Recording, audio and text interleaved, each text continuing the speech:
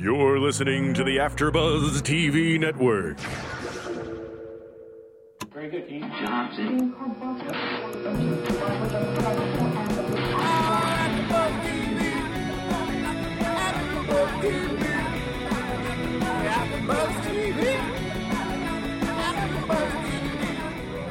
the AfterBuzz Studios in Los Angeles, California, this is AfterBuzz TV for Season 3, Episode 6 of Southland.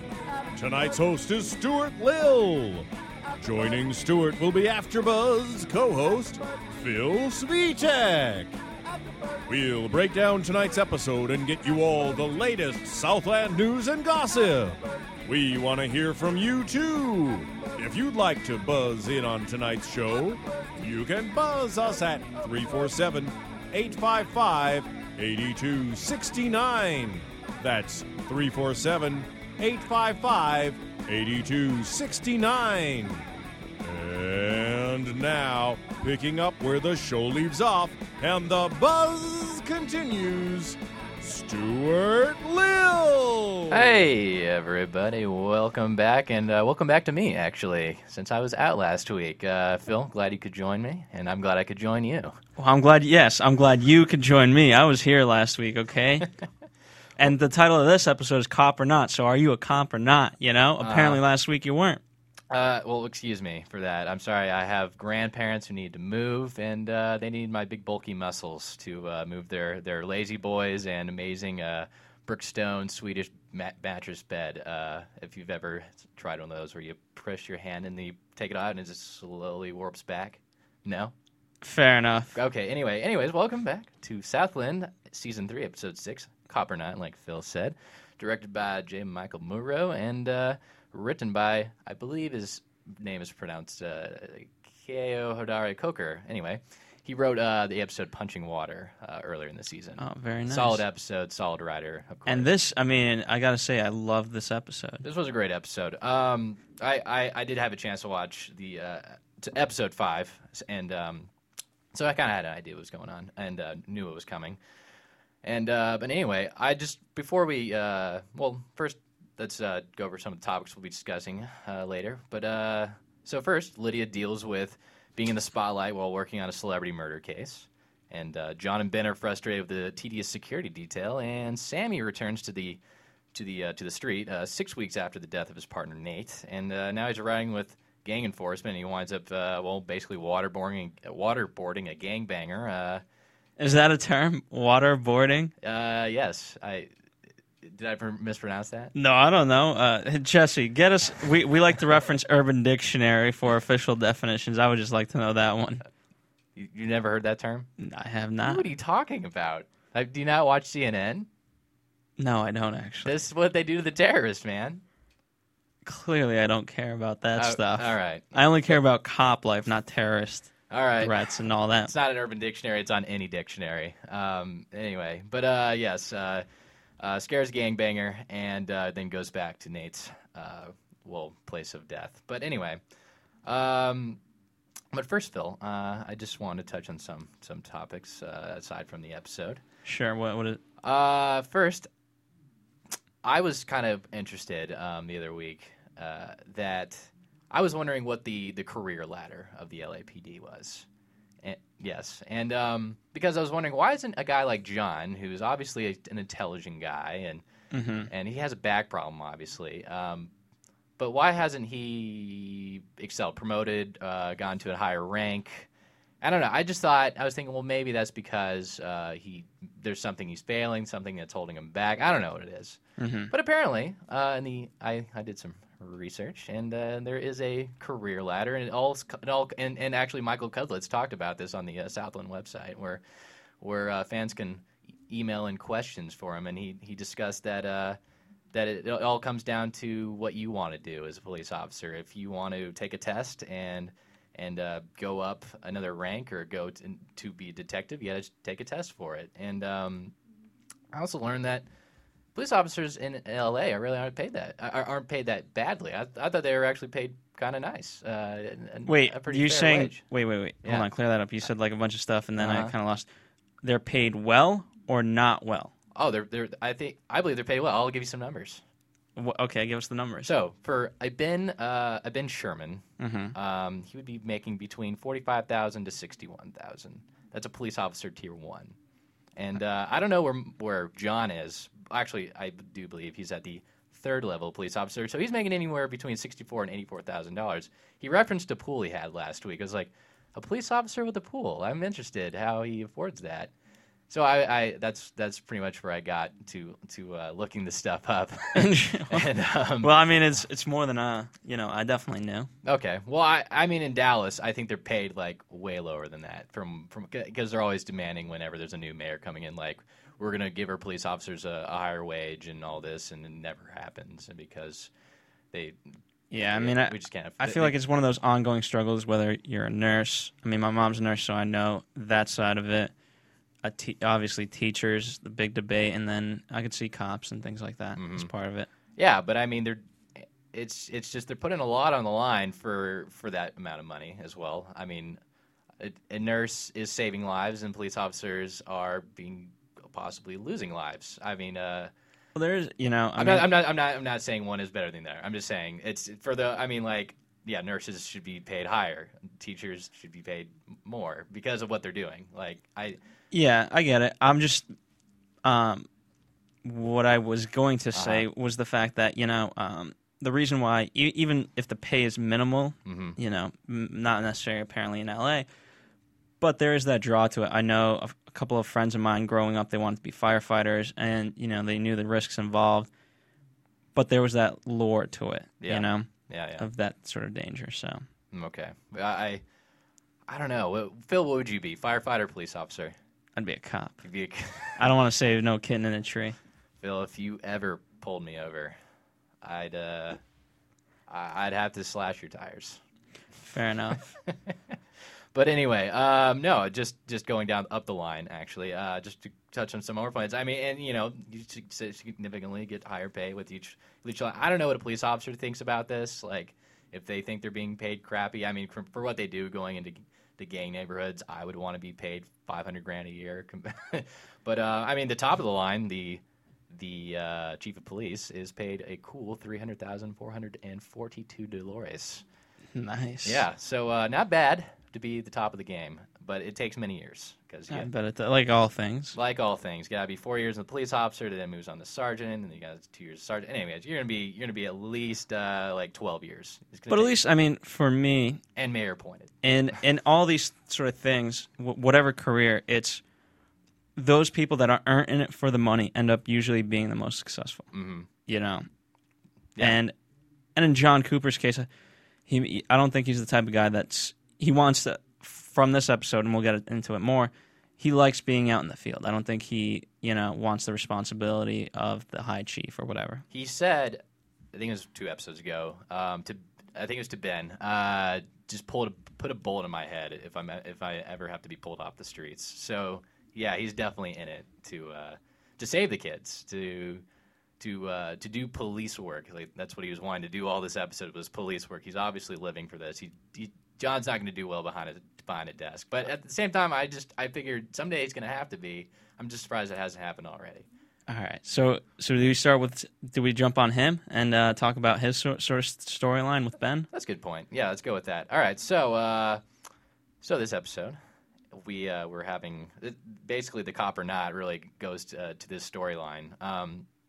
So John and first we find out that he's in bed with a guy in the beginning of the episode. So congratulations! So finally, Southland has cleared that for good. I think Michael Cudlitz was getting too many questions, like, "Are you gay in this show or not?"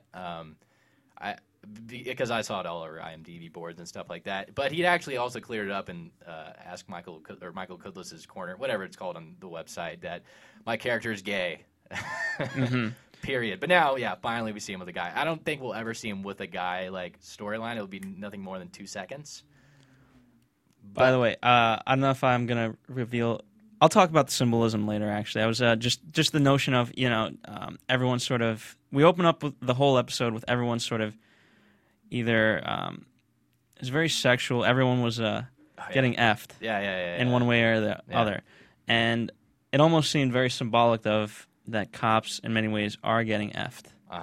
No, that's a great point. That I wish I could have better words for that articulation, but there is that great writing and that great symbolism of, and especially, well, I'll wait for Sammy, but Sammy most of all has huge symbolism in the episode of that getting effed. Okay, well, you're gonna have to. You are better at symbolism than I am, so you're gonna have to point all these out to me. All right, but back to John. Teach me, Sensei. Anyway, back to John. Yeah, so John and Ben are assigned to patrol outside the mansion of Mr. I believe his name was Billy. Just go with Billy, but he was an actor, and but John Billy Stern. Billy Stern, thank you, sir. Because he reminded me, he was like, "Wait, is this from the Stern Show or what?" You know? But yeah, I mean, basically they were just patrolling the photographers, the paparazzi. And I thought this was great shots of when they're outside. Like, I've seen episodes where there's supposed to be like a racket going on, a protest, or people with signs, and like we talked about this with Kevin in Californication, where we were talking about how like it's all in the frame, and like it's whatever you see, but.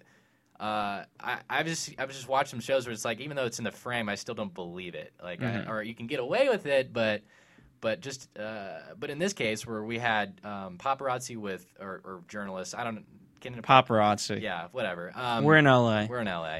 They had ladders outside. You know, all their long range telescopic lenses. Helicopters flying overhead. I mean, we had it all. I mean, we didn't have to see it all, but we heard it all. Definitely, and we did see some ladders that really caught me. Yeah, but yeah, those weren't implied. I don't know what the sound of a ladder is, but anyway, no, I thought that was great production. Myself, it made me believe the moment. I'm wondering how massive the scale was, because I know the shows had to cut down on production. They've had to scale back on costs. So, considering, they did a great job with that with those scenes. But anyway, I mean, just you sort of say patrolling, and I'm sure other cops were. Yeah. But for the most part, in Ben and John's case, I felt they were just chilling, that was John's problem with it all, is that they're just chilling. They're just chilling, and Ben was just really rubbing it in more by checking out his phone, and John's like, I forgot what he said, your little little teen phone. Your little teen toy or something, I don't know, whatever. But yeah, John just so devoted to the job, and he just starts ranting about Michael Jackson and how 3,900 cops were deployed that day to deal with Michael Jackson issues. But Ben at the same time brought up a good point, or even all those there was no crimes apparently in the hours of his funeral.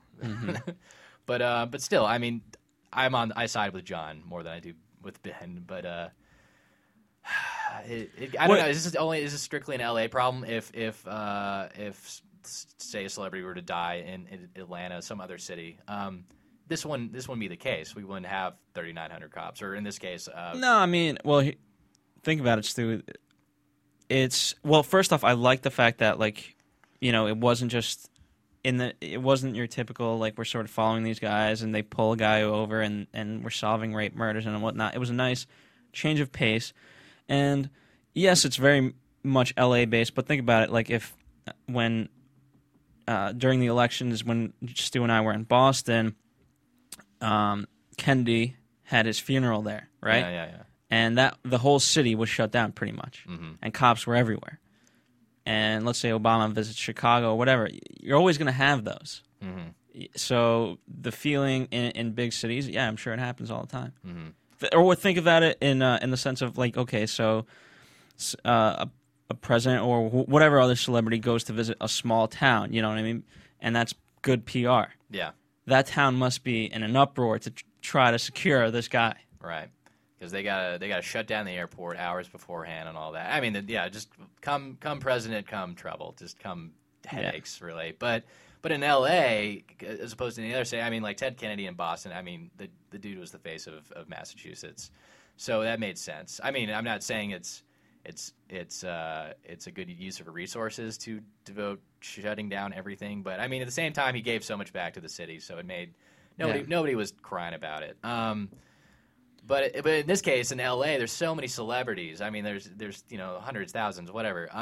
That I don't know how many that would shut down and take all these resources. I don't know if But I think this episode was just trying to say that, or John, the issues with John was like this it doesn't seem to like to be just the top stars. I mean, it seems like because Hollywood's always looking for a story, so and everyone in Hollywood's looking up to these celebs. So I think in any other town, if he had died in any other town, this wouldn't have been as big of a deal as opposed to L.A. So I get what you're saying. Yeah. You know, the difference being that Ted Kennedy obviously was a huge icon, and more so the fact in that case you really were dealing with crowd control, whereas this is just like just nutters. Yeah. Or like I couldn't think of a better word, but yes. You know, just okay, great. So the guys, you know, they're musicians, right? Is that what they were? I believe so. They were. Well, they had the record. I don't know if his wife was a musician. I know. Well, Billy, he had his new movie coming out, so he was preparing for that. So was he a musician and actor? Was that the deal? No, I think the wife or the wife who was divorcing or whatever, the one he killed, Bethany, she was the musician. Okay, all right. Well, anyway, at some point, Ben and John finally was like, forget it, because they've heard too many dispatcher calls go untaken. And so they just leave the post, and they go to the I like this. They always throw in something that's like only police would know. I mean, that's what I think it was. Because they go up to the house, and already there's a smell, and Ben puts something in his nose, or he squirts something. I don't know, but he's like, "Do you want some?" Mm-hmm. Did you catch that? Yeah. I did. But when I Very saw cool. Ben's nose, it wasn't like there wasn't cotton up that I could see up there. So I don't know if it was what it was he put up his nose exactly, but I don't know. I mean, through the training that they go through, they're very detailed. And what I like about these guys as actors is that they bring that every week. Yeah, that realism. Yeah, no, they definitely do. In fact, would you? Let me hop back over here. What do you think they ever? I'm just wondering myself if they ever upset how unrealistic they get. I mean, like I've read some stuff about apparently cussing on the force is very frowned upon because they're representing the blue, and in this show, obviously everyone cusses. Well, think about all the times they do swear. Yeah, it's sort of in frustration. I don't think they're just swear. You know what I mean? Yeah. As much as they swear, it's not obscene. Yeah. So the show uses it in the right times, I feel like. And I'm sure, okay, you know, they would probably get reprimanded or whatever but I like that. No, I do too.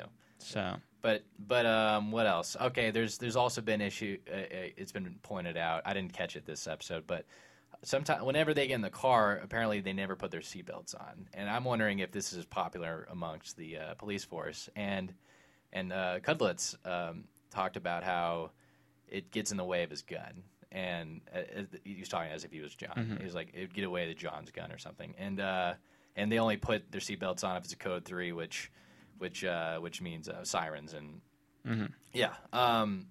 Well, think about it too. Like, which, by the way, if that's the typical little deal amongst police officers, shame on you for giving out click it or ticket. Well, tickets. I mean, fair enough. But look at Sammy tonight. Now he got out of the car and ran after the guy. Granted, not for the right reason, but imagine, you know what I mean? So now, okay, you gotta unbuckle yourself and then run out. Just too many steps. Yeah, that's true. But in that case, Sammy might not have caught him and waterboarded him, which would have, the seatbelt could have prevented him from a stupid mistake. I mean, fair enough. But all right, here's a pet peeve of mine. All right. Or I don't know if it's pet peeve, but I'm going to raise it. Every time Ben and John sort of do these cases, they always find a kid. Okay. I mean, and now it was interesting how last week it was John who found the kid, Rich, and the kid got attached to him, and he sort of took care of him. We got that whole storyline, and in this one, Ben is the one who sort of nurtures the child. Puts him in his arms and all that. Yeah. Well, how many kids have there been in this season alone? I don't know.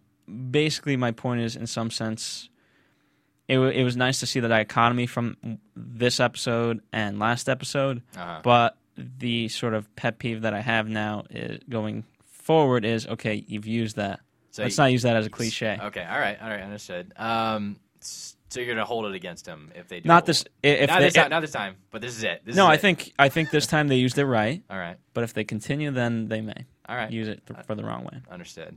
I love that Rich, was that his name last week? Is that what you said? Rich. Yeah, great little kid. I wanted to adopt him myself. But yeah, no, that I don't know. They're always pulling over people, and they're police officers, Phil. I mean, I'm sure that comes up. I wonder how many kids police officers find without that they have to put into social services on occasion.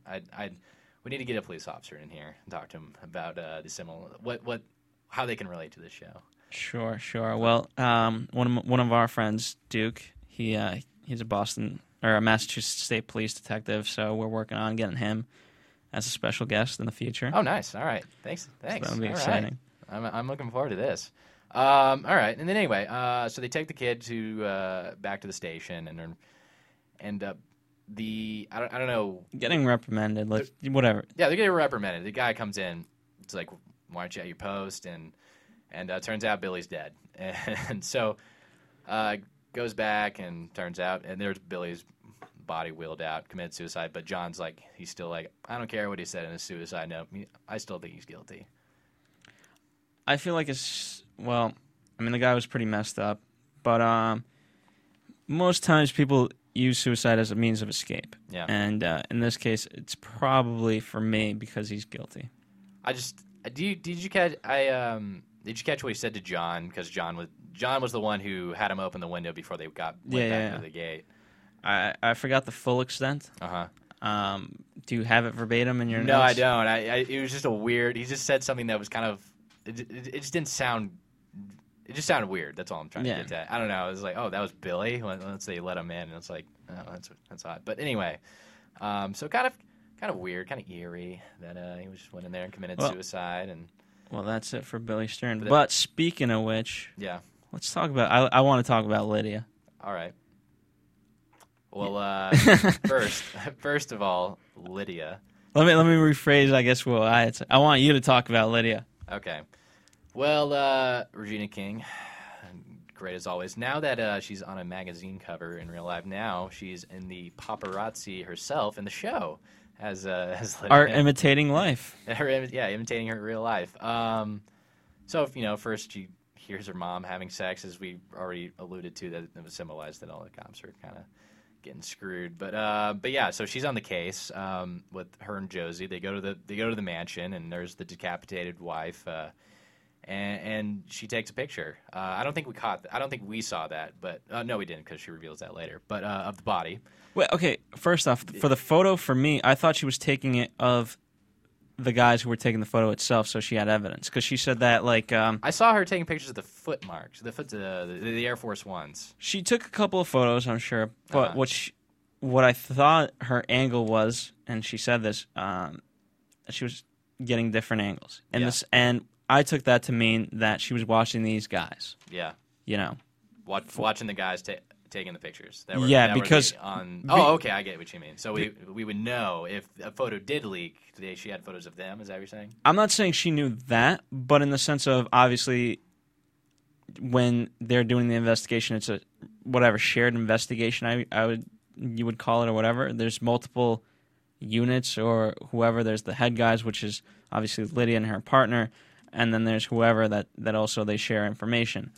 And so she was just making sure those guys didn't step out of line. Okay. And I don't think she was necessarily thinking the TMZ photos or whatever, but that's why I think she was, for me anyways, taking photos. As well as, obviously, she took the footprints and all that. Mm-hmm. All right, okay. Well, takes the photos. And I was wondering, though, what she does with these photos.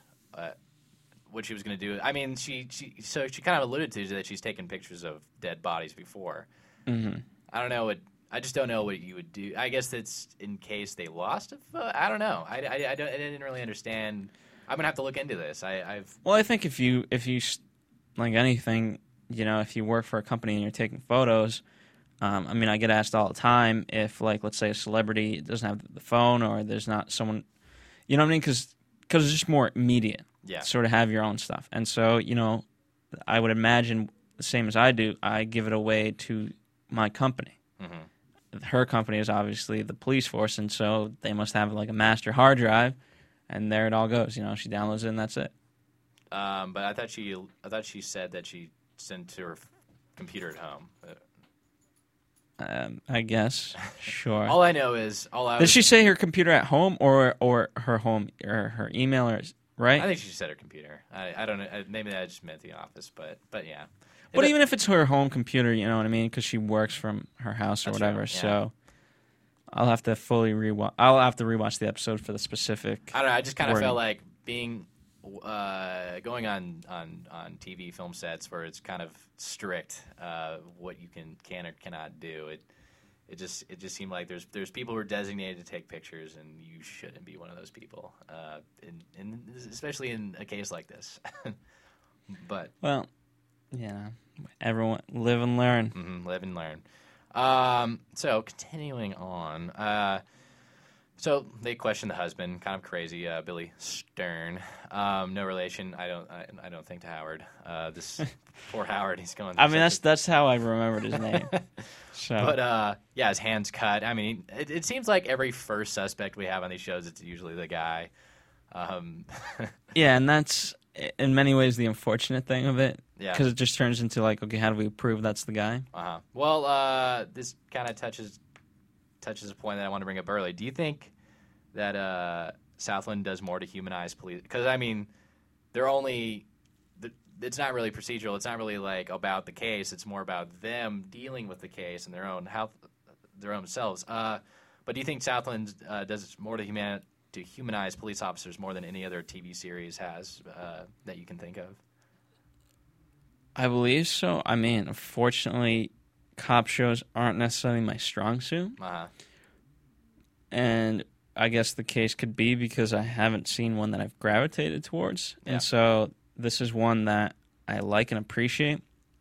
And so, yeah, I guess I could say that. I watched... Just based on that. I watched Law and Order for a few years. But, I mean, when I was younger. I don't watch it anymore. But I couldn't tell you anything about any of those police officers or detectives. More deals with them. But yeah, with this I can tell you about everyone pretty much. I mean, we don't dive too far, but I know enough. I mean, that's why Nate dying really affected me and a lot of fans. Like we were connected to the guy. We weren't connected to his. Like, well, poor Jesse in the booth. He was crying for a week. That was his boy. I was very upset. He just got into the show and the guy dies. Well, yeah. I mean, I wasn't like, remember that case he solved? No, I was thinking about him and his kids and his wife and the people that. Well, I was thinking of other things. Oh, you were thinking of other things. Okay. Whatever, Jesse. But no. All right. Back to the Lydia case. So afterward, Russ was dealing with this. I was having a hard time with this whole Russ thing because he was sent by some supervisor or Lydia to the crime scene, mm-hmm. and he was really upset when Billy was let off after questioning. I don't know. I wasn't following that. Did you get where that was? No. The point of all that. It just served for me story-wise. It served as an antagonist towards Lydia and Josie in the sense of, I mean, Josie was prying like, did you sleep with that guy? You know, what's going on here? And Lydia says, no. And then, obviously they meet up or whatever. So that it served in that regard. Speaking to the point of, I love, one of my favorite things in life is, and this guy said it in a different phrase, but in the sense of, I don't know, I just work here. Like, no one ever knows. They just work here. Like, who sent you? I don't know. I just got sent here. The boss. Like, okay. Don't you know? And that's part of the problem why we right now don't fully know the story. Because he doesn't know the story of it. Like, yeah, that's true. All right. Right? Would you agree or disagree? Yeah, no, I agree. I'm glad. I'm on board with it. I'm not holding against anyone that he was just showed up and was sort of involved with it. he only had his key scene was pretty much the last scene when Lydia was leaving. But I'll get to that. But yeah, I don't know. I'm just surprised Russ hasn't. It just surprises me that Russ keeps hanging around the picture. He's like last season, and he was pretty much pushed out of the picture. But I guess I don't know really what his role serves is. I mean, he apparently hasn't held. He doesn't really hold it against Lydia that she's not lending him money. He seems to still be hearing her out with her issues. But I was just trying to figure out what his well, because I'm hoping that he took it in the sense that was very rude of him to ask. I mean, who just goes like, if I really needed $3,000 from you still, then yes, I would beg. I wouldn't say, well, I need $3,000, but if you got $5, I'll go for $5. Like, what? No. What is Lydia spending her? Let me pull up her salary here. Her possible $80,000 to $110,000 on every year. Her awesome suits. Okay, those are nice suits, and her nice hair. Haircuts go for a lot. She probably gets some nice pedicures, manicures. Her shoes are pretty nice. Well, she takes care of the mom. What does she do for the mom? I thought the mom had money. She went to France in season 1. I don't know. Whatever. She's being taken on dates, obviously, when Lydia isn't. I feel like the mom's taken care of. Like, she's just in the house. But I don't know why Lydia can offer us some just $100. Yeah, $100, not 5,000. I mean, come on. And that was for a month. Okay. That was for a month we're talking, not for a year. All right. Like, and then what? The guy. So that would think of that trickle down effect. Okay, I'll give you $5,000 or $5,000 for this month. Mm-hmm. All right. Well, yeah, this month I'm gonna. Yeah, I'm really low on cash. Can you spare me another? Like, no. If it was for the whole year, then I could kind of consider that. Yeah. Come on now. And he's working. I thought he was going to be out of a job. You remember he was looking into security stuff. But the man sent him. Whoever the man is. Whoever the man was, yeah. Anyway, so basically the whole Lydia case was her dealing with celebrity. She's on Extra. Okay, wait, by the way, what was the for the opening line? Was it "Celebrity is a bitch"? Is that what it was? I have it. Celebrity's a bitch. Being a celebrity is a bitch, yeah. Okay. Yeah. And so which she kind of learns. I mean, first it's nice. She's on Extra. She's going to be featured in some magazine or tabloid, whatever. She was in the Times. Was it the New York Times, right? Or she did an interview with the one guy. Mm-hmm. You know, midway through we find that out. All I know is they named like 5 different like news sources out, and Lydia was kind of blushing about it, but she seemed to, not be too proud about it. I mean, especially when she's at the restaurant, and I mean, Josie was more like, enjoy yourself. We got drinks from that hot guy over there. I mean, Lydia was like, I mean, she expressed. By the way, you're on duty. Yeah.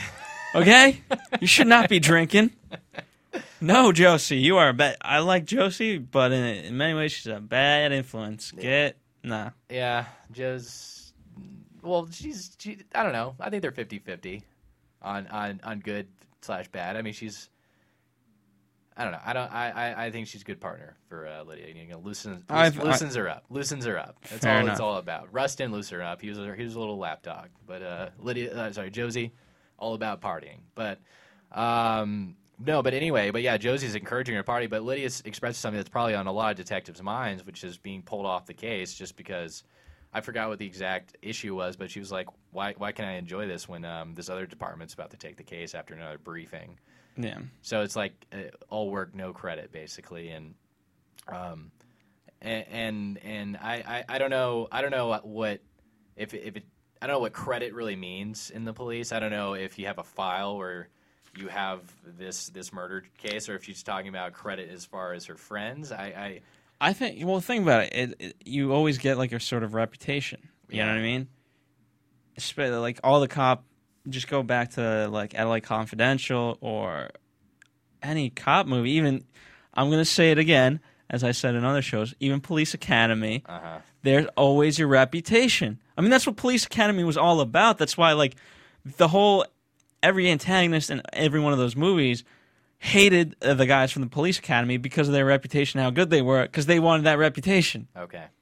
They want the cred, man. They want the cred. But I don't think she was talking about, like, I guess I could understand if the FBI came in and it's like, well, F them, and because I can't be as good as the FBI. I didn't go to Harvard, or I don't know.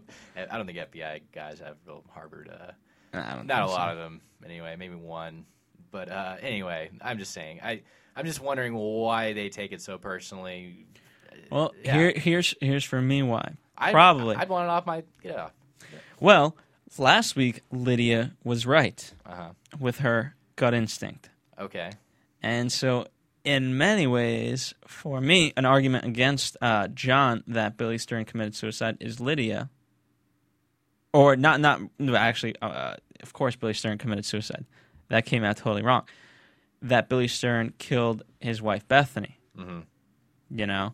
Because Lydia last week turned out she was right about, who killed who with the wife case. And obviously she just faked it because she was sleeping with the tennis court guy and didn't want her husband to find out, so she staged this elaborate whatever, and then it just got too big for her. Mm-hmm. But Lydia, so Lydia doesn't trust other people. Well, Lydia has a hunch, and she has to go on that hunch, and she doesn't feel that other people believe her, and especially if they don't, then if they do, then okay, fine, let them have the case in some sense. But when they don't, she's a great female lead. That's all I know. She's a very powerful woman. Phil, I wish the cameras were on live to the website. Are they? Are they not? No, they're not. Because I would point out right now something that I just noticed. What is that? Which is you're wearing a Power Balance wristband. Okay. And why, Phil? Who gave that to you? Okay. First off, let me clarify something. We are testing cameras right now with AfterBuzz TV. We will be going up in the next couple of weeks. It's been a long journey for us, but we appreciate you being patient with us. And the reason why I wear a Power Balance band is because my mom sent it to me.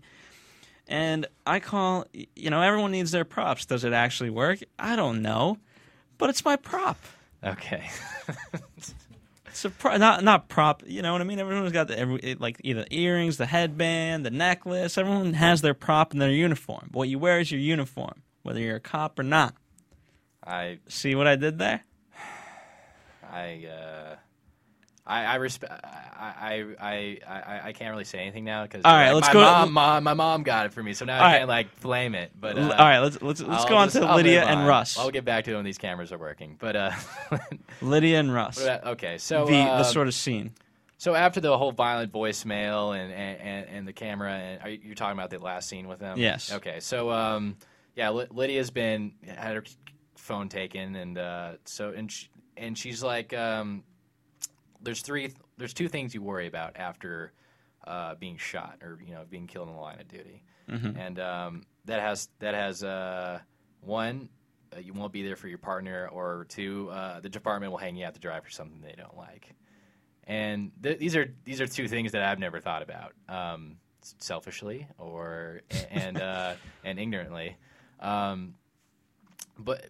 But yeah, I mean, I especially for a detective, I didn't think this would be a worry of theirs as opposed to a police officer, where I feel like that'd be a realistic fear, considering that they might beat the wrong guy, they might get shot, because I feel like they're more on the streets than the detectives are when they're just kind of there after the fact. But anyway, I mean, and yeah, Lydia's here, 16 years on the service. I would have never guessed. She looked very youthful. Wow. But maybe she started young. Who knows? Maybe she started young. She was so. But good. it was real realistic. It felt real. It was legitimate concerns, and Russ was there. It was like, he didn't have much to say. Like, he'll be okay. I mean, I felt like this is something to be canned over. But knowing that that Regina King isn't on any other TV series, she's not gonna be pulled away. So they're gonna ride her out of this. Like, I have no doubt about it. She'll be fine. I don't know. Maybe briefly suspended. They'll gloss right over that. She'll be in next episode, no doubt. Definitely. All right. Well, let's move on to Sammy then. All right, Sammy. So Sammy, our I'm concerned about this moving forward. Why is that? Well, let's start with. For me, I liked how we started off. We were at the house, and the kid walks up to him, much like he did when he brought him the piece of toast, and basically sent the message that his mom wanted him to move out. Mm-hmm. Now, obviously, the feeling is that, are you gonna die today? Yeah. And well, this was just a complete change from when are you moving out? Now Sammy's obviously developed a relationship with the kids and the family. He's been in there for 6 weeks, and but yeah, I don't know. I was concerned that Sammy was gonna. I was concerned that he was gonna do something within those 6 weeks, but now I'm surprised he's waited this long to go and confront Gang, which we'll touch in a second. But what was I going to say? I don't know. I can't read thoughts. Oh, I know. Here we go. I was kind of surprised, although this would have been a huge production thing, which I don't think they could afford. But they didn't go. They mentioned Nate's funeral last episode, where but yeah, that's over. I know they're going to keep touching upon it because next episode is going to keep. We're going to see how Sammy's going to deal with it. But I don't know. I would appreciate a funeral, an L.A. Kind of looking funeral, police force funeral. I mean, they're pretty cool. They're not cool, but it's a pretty inspiring event. And I'm disappointed that they didn't kind of show it a little bit, just a glance. Fair enough. That's all. But anyway. Aside from that, what my main concern is Sammy moving forward without Nate. That's my main concern. Well, we see that. I mean, so he gets a new partner, and he sees Doobie. Mm-hmm. Doobie. And what is it? He wakeboards him, or what's the... Waterboards him. He waterboards him. Wakeboards him. So...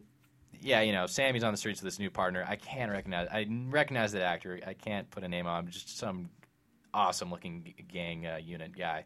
But yeah, gets out of the car, recognizes some guy, doesn't, not wearing a seatbelt, so he's able to get out of the car right away. Chases him down, waterboards him. He's like, "Were you there that night? Were you there that night?" Guy finally admits, yeah. And then, Sammy's delivering a message to the streets that he's back and he's going to make someone pay for this. Yeah, he's going to make them pay for it one way or another. We're not sure what that way is, but he's going to stick around and he's going to be in their faces constantly. By the way, also, just to sort of go back, when he's confronted about wearing his new mustache, he says, if anyone has a problem with it, bring it up with me or whatever. Uh-huh. And so this is the new Sammy, and he's gonna kind of do what Ben did 2 episodes ago or whatever, where he's going to take the law into his own hands, in the sense he's going to use the power that he has gained or has from the law and spin it to his advantage. Mm-hmm. And he's going to the dark side. He's going to the dark side, definitely. I mean, he kind of talked about how he was kind of in the dark side before he got on the police force, and Nate kind of made him see the human side of the streets. That these are people. These aren't statistics. These aren't. I mean, if you just talk to them like real people, they'll talk back and they'll give you the information you need. And he said that Nate did a lot for him that way, but now we're winding back the clock. Well, it's almost like sort of the any classic movie. Think about.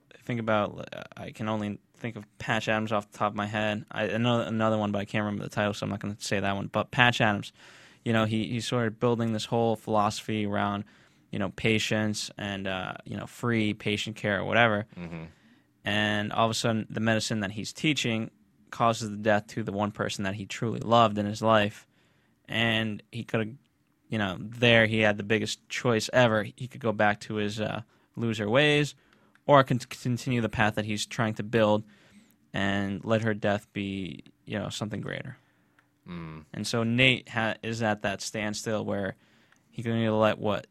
Yeah. Or not Nate. I'm sorry. Sammy has the ability to either go with what Nate taught him, or forget it all. Mm-hmm. At the scene of the crime, Nate. You remember that when Nate held up a 4 for code 4? Yeah, that's what it was for. I hate saying 4 so many times, but anyway, no. I figured out what that meant. What does that mean? Code 4: no further assistance is needed. So when he flashed that, the helicopters went away. Mm-hmm. So that's what that meant. And then Michael Cudlitz said in an interview with Code 3, which means emergency response, lights and sirens. His new partner said Code 6. I don't know what that meant. That wasn't in my list of Code 5. Now, Sorry, okay, Code 1 thing about it, question. but yeah. Did they, in the things you read, Yeah. so if I hold up 4 fingers, who's to say you don't see 3, especially from a helicopter, or 5, or 2, or whatever?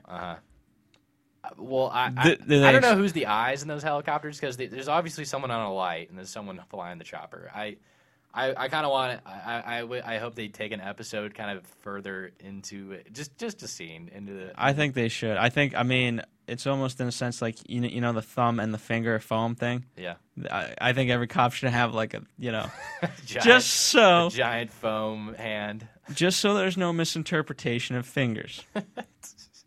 Okay. Well, it's a great idea, Phil. You should be in the force. I mean, I should. I have a laundry list of things of how we can improve this. All right. Well, go to your next city council meeting. Pitch this to the council, who will implement this as a law. And I tweeted about it. They should. We're in the celebrity death of Twitter or whatever. Whatever the line was. So yeah, people should be reading it. Okay. Sorry we missed your tweet, but just a couple more codes. Code 5: stake out all units away. Stay away unless emergencies or in response to call, and then. Code 2: expedite use of lights and sirens as dictated by jurisdiction. All this stuff. I don't know how many codes there are, but it's a whole Wikipedia page about it. Should look into. I mean, you can't go more than 10, right? Can you show up that's what tippy toes? Okay, thank you. You know what I mean? Like code 20, go. But well, now I know this isn't something that another guy could flip up, like as if he was a cop. I think they showed his badge, But back to Sammy. What I'm concerned about are 2 things. One, if he's for one on the side of creativity, how he's going to be now without the actor of who plays Nate Moretta, Kevin Alejandro, and how that's going to be. I don't know if this new guy is going to be his permanent partner. I didn't think that. This is the first time I've ever seen Sammy in uniform. I don't know if this is going to be an every episode thing now, but I don't know. Kevin and him had great chemistry. They bounced out. They were great. Kevin was always teaching him things. Sammy was a hothead, and Kevin always balanced that. kind of calm him down. This new guy, he could literally grab Sammy and calm him down, but because he's so big. But I don't know. But I don't think Sam's going to take that. Sam's not going to take that. First of all, because he's changed, like you talked about, and second, I just don't. I don't know if I feel this new guy yet. I don't know if I feel another guy for Sammy, because I think Kevin was just such a perfect cast actor for this role, and well, unfortunately, he's not there anymore. I'm interested to see how the writers work with this now. Does Sammy believe in Buddhism and no? Is he going to come back as a child that they find missing? Or not missing, that they find in a dead family's home, family's home. I don't know. What's his wife's name? The crazy one. Mm-hmm. She might believe in Buddhism. If she was still married, if they were still together. Okay. Yeah, she might convince him into Buddhism. Well, speaking of which, he's a father now. He is a father now. And not only that. Okay, so interesting thing. He's a father, but when he goes back to Nate's family, that's his new family as well. Oh yeah, that's true. Yeah, I mean, the kid it's the little son who's excited to see him. Yeah, and he's excited because obviously the worry was that Sammy could die just like the son's father, and he didn't, and he's back. And the wife has tacos ready for him, or not ready for him, but asks him and all that. So. Very, very exciting. He's a new father. Mm-hmm. Yeah.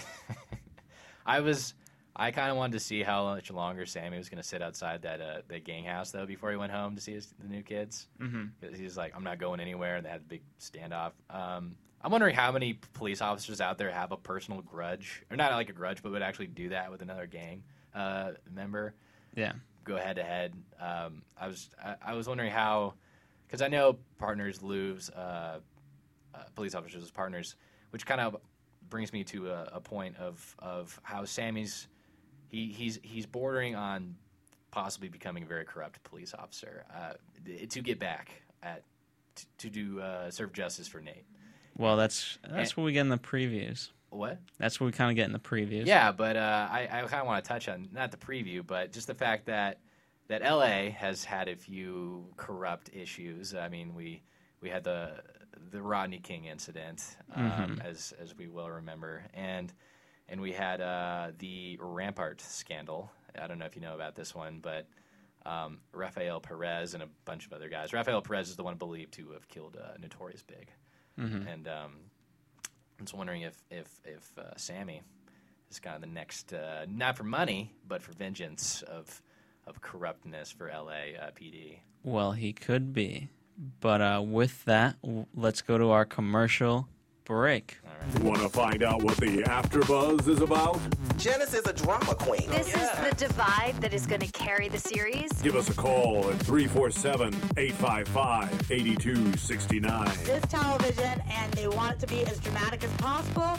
I mean, it's Shakespearean. You never know what goes on behind closed doors. Get in on the AfterBuzz. 347-855-8269. Now, in the eyes of Jimmy, Nucky is a villain. Listen on iTunes. I mean, who would you guys rather hear that from? Find us on Facebook. Your husband or your best friend? Follow us on Twitter. But then she's trying to kill him, so it justifies it. I'm like, oh, now it makes sense. And visit us at AfterBuzzTV.com. The wig will come off. That wig come off, baby. Oh, what? Boardwalk Empire. Desperate Housewives. Glee. Gossip Girl. Breaking Bad. Mad Men. True Blood. The Walking Dead. Big Love. Jersey Shore. The Oscars. Celebrity Rehab. The Emmys. If it's hot, you can bet we'll be buzzing about it. Welcome back, everybody. Welcome. I love that commercial. I love our commercials here at AfterBuzz TV. I look forward to the next ones. I look forward to them every week I come back. But anyway, this week our special segment has to do with being a director in television. Phil, I don't know how much you know about this, but I sort of got a kind of a rough boot camp of sorts of the hierarchy of television last year when I was interning over the Defenders. But because I noticed when I looked up J. Michael Muro, who directed this episode, this is only his second episode of a television show he's directed, and he's only directed for Southland. And I don't know how much people know about getting jobs in this industry, especially directing. I know a lot of people out there want to be directors, film directors, but it seems like TV is the big business now, and that's where you kind of want to go for the money as it is right now, because the Hollywood film business is a little shaky as far as. Well, it's just more exclusive. It's more exclusive, but I mean, being a TV director is very exclusive as well. And I was just like, wow, well, this is I'm wondering how this guy got his break. And I looked and J. Michael Muro was James or Jim, but apparently he's dropped it to a J. I like that. Yeah, but he's been a cinematographer and a camera operator, and a Steadicam operator since the 80s. And I was kind of wondering how he made that jump, because I mean, typically to be a TV director, you don't kind of, you got to be hand selected, basically. You're not. Well, I could kind of speak to that point in the sense of my old mentor. I'm not at liberty to give his name for confidentiality reasons, but he, in many ways, he was kind of like a fixer in the sense of if something was going wrong with a film in Hollywood, he would go in and he would set things right. And so a lot of times there'd be times when a director was over budget, over schedule, and so basically what would happen was my mentor, he would go in and he would say to the director, like, listen, hey, you're over budget, you're over schedule, thanks, you'll get your director credit, there won't be any press about it, but leave right now, and Mr. Director of Photography slash cinematographer, whatever your preference and title is, you are now the new director.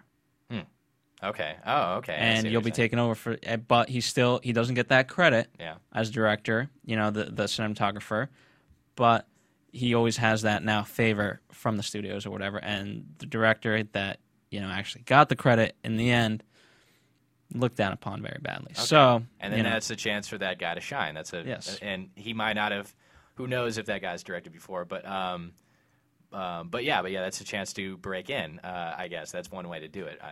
I didn't know that went on, but that goes on.